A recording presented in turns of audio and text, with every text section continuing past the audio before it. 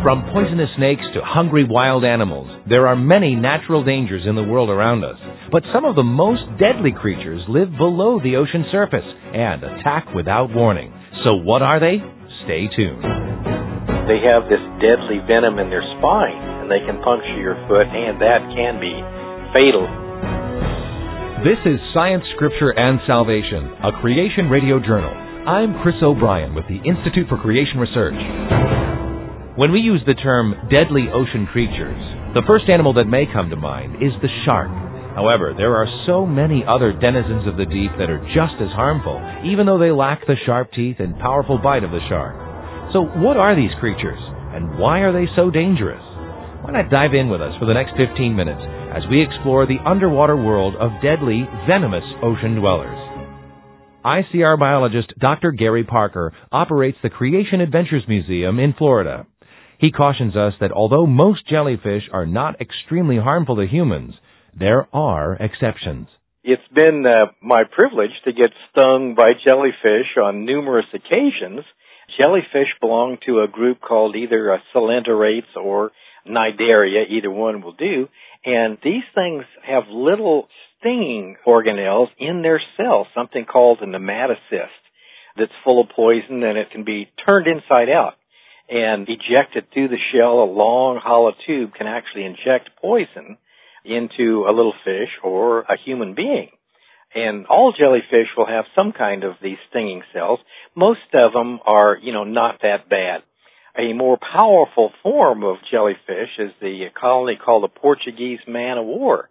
It has a floating balloon and then dangling tentacles, which can be over 75 feet long, filled with batteries of stinging cells, and they can catch pretty large fish. Retired ICR biologist Dr. Ken Cummings says this jellyfish can cause a lot of damage and even death to unsuspecting swimmers. When a swimmer comes in contact with them, and there's a large number of these Portuguese man-of-war floating on the surface of the marine environment or an estuary, then the tentacles in those conditions will release a lot of these arrows, and the arrows will penetrate the skin, and they contain toxin, which can affect a human quite badly. So it depends upon the dosage and the number of attacks as to what the effect could be on a human. It could be paralyzing, and it could cause serious danger to a human under those conditions. But even worse than being stung by a Portuguese man-of-war is being attacked by a certain jellyfish that lives in the waters of Australia and Asia. Dr. Parker. The most powerful of the jellyfish is the box jelly. It's called a box jelly because it's shaped like a small ice cube. It's a little cubo-medusa. It's sometimes called just a little ice cube. And actually, it's transparent like an ice cube. The other name for those things is sea wasp. They don't look like a wasp, but they sting like a wasp, only worse. The jellyfish itself is quite small, has little teeny, almost microscopic tentacles with these stinging cells, so they're very hard to see. But if 5 feet of these tentacles come in contact with a human being, they can be dead within minutes. Dr. Job Martin of the Incredible Creatures That Defy Evolution video series tells us that because a person can die so quickly after being stung by a sea wasp, these creatures are known as the most deadly animals on the planet. The tentacles are covered with stinging cells. They call those nematocysts. And they're activated by pressure. And then when there's some pressure put on them, let's say a fish would swim up against it and put a little pressure on it, there's like a chemical trigger in there that shoots the prey with this nematocyst mechanism. A human can die within 4 minutes of the sting.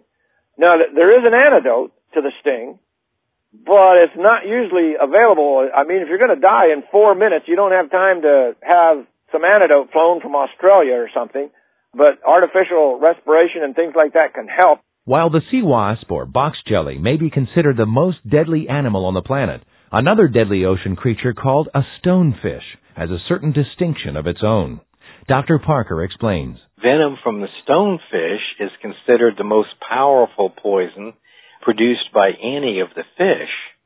And this animal lives in shallow waters, in other words, the same waters people can get into.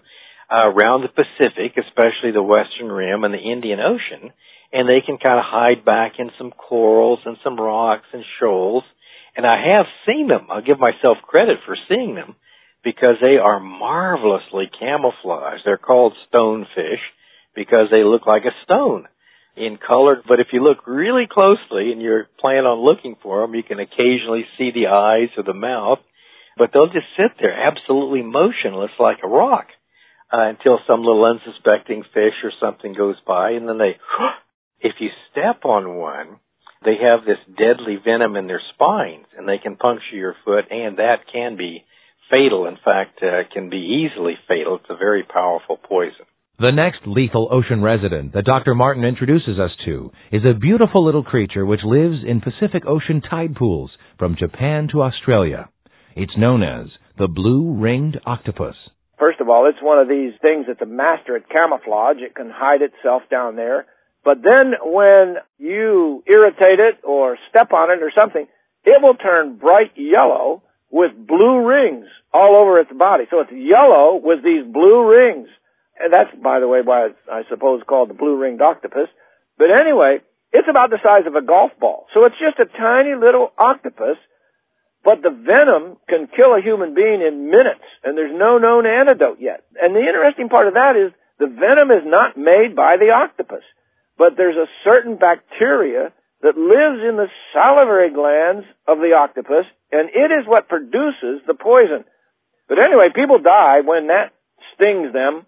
It almost immediately affects your breathing, and that leads to cardiac arrest. Once the heart can't get enough oxygen, it's going to die. And so if someone does get stung by one of these blue-ringed octopus, you have to start artificial respiration right away. And sometimes you have to continue it for 24 hours or more until the victim can start breathing on their own. But animals aren't the only poisonous denizens of the deep. The next deadly sea dweller we'll talk about isn't an animal at all, but rather a microscopic plant called red tide. Dr. Cumming explains. Red tide is one of the most interesting kinds of organisms that are found in the ocean. Well, they're found in freshwater also, but estuaries, open ocean, and freshwaters. And red tide is caused by a dinoflagellate, a microorganism plant, and it has pigment, so it can photosynthesize as well as ambulate or get around in the water column.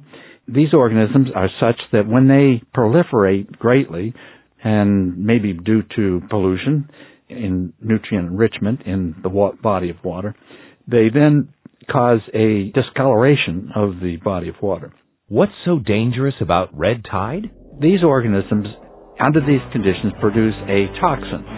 And there's a variety of these kinds of toxins, which incidentally are not, we don't have an antidote for them. So when you get exposed to these toxins, you just have to sit it out. They're neurotoxins, so they can affect your respiration. And under these conditions, it's important that you get to see a doctor fast, so that if you need respiratory aid by a breather or by or oxygen, it's important to get that kind of assist until the crisis is over. And it's not a good thing to go swimming in a location or be in the water when these toxins are around. It can go across the mucous membranes, your skin and so forth, to be able to get into your tissues. But primarily, it would come as a result of eating, for instance, shellfish that were subject to this red tide. We've heard about some incredible venomous ocean creatures that can be fatal to human beings. But what about the origins of such deadly ocean residents? Dr. Parker says the only reason these creatures are living today is because they were created and not a product of slow and gradual evolution. It's interesting here that when we talk about poisons and things like this, and we wonder how does this point to creation rather than evolution, it points to creation rather than evolution due to the complexity of the relationships and how many parts have to be present at the same time in order to produce these stinging cells and in order to produce the poisons in such a way that it doesn't kill the animal that's producing poisons. And you might say, well, that, you couldn't evolve that one step at a time. without killing the animal that's trying to evolve the poison. Dr. Cumming would agree and adds that these creatures were made with the ability to survive. They're designed to have these cells which can shoot out an arrow for the purpose of capturing food. So it's a design issue. And if it happens, once again, to be incidental that a man is affected by them, irritated or whatever, by these cells, that's not the primary purpose of them. The primary purpose is normal feeding. In terms of evolution, it's hard to imagine a cell of this nature that's so compact and spring-loaded and has a backup poison such that it, on demand, the cell ruptures and shoots out its dart and captures its prey.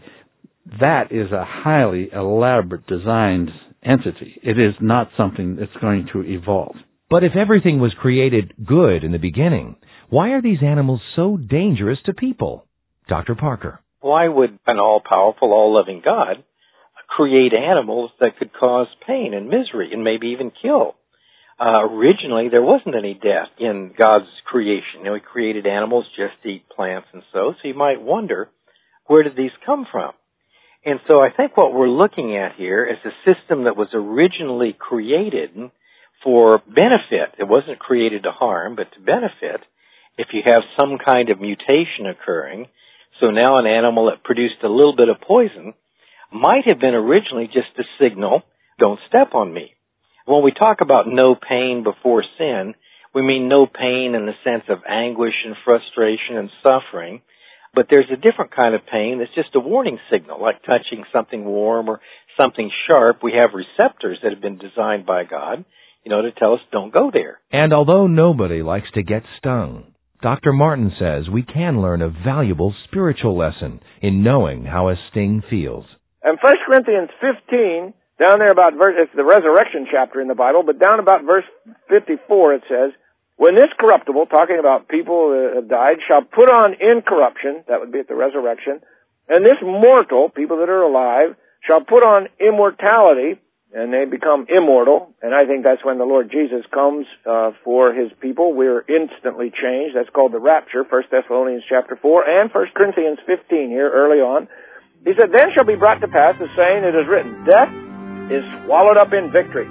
Verse 55, O death, where is thy sting? Now, see, God, he's made things that sting us so that we will know the sting of death and the sting of the grave and the sting of sin. And God says, you know what a sting is? I'll tell you how to avoid that sting. Put your faith and trust in Jesus. As our program comes to a close, we hope that you've been encouraged. It's our desire at ICR to show that the Bible can be trusted, both historically and scientifically, and to give facts that will build your faith. As Christians, we need to understand the scientific basis for our beliefs. We pray that this program will aid you in your discovery of science and the Bible. Most people aren't aware that today there are thousands of scientists that are convinced of the truth of biblical creation and not evolution. Our non-denominational ministry aims to restore and strengthen the Genesis foundations of the Christian faith. If you've enjoyed today's edition of Science, Scripture, and Salvation, a Creation Radio Journal, why not visit us on the web to find out more about the work of ICR? The address is www.icr.org. Again, www.icr.org. Science, Scripture, and Salvation, a Creation Radio Journal, is a production of ICR. For the Institute for Creation Research, I'm Chris O'Brien. Thanks for tuning in.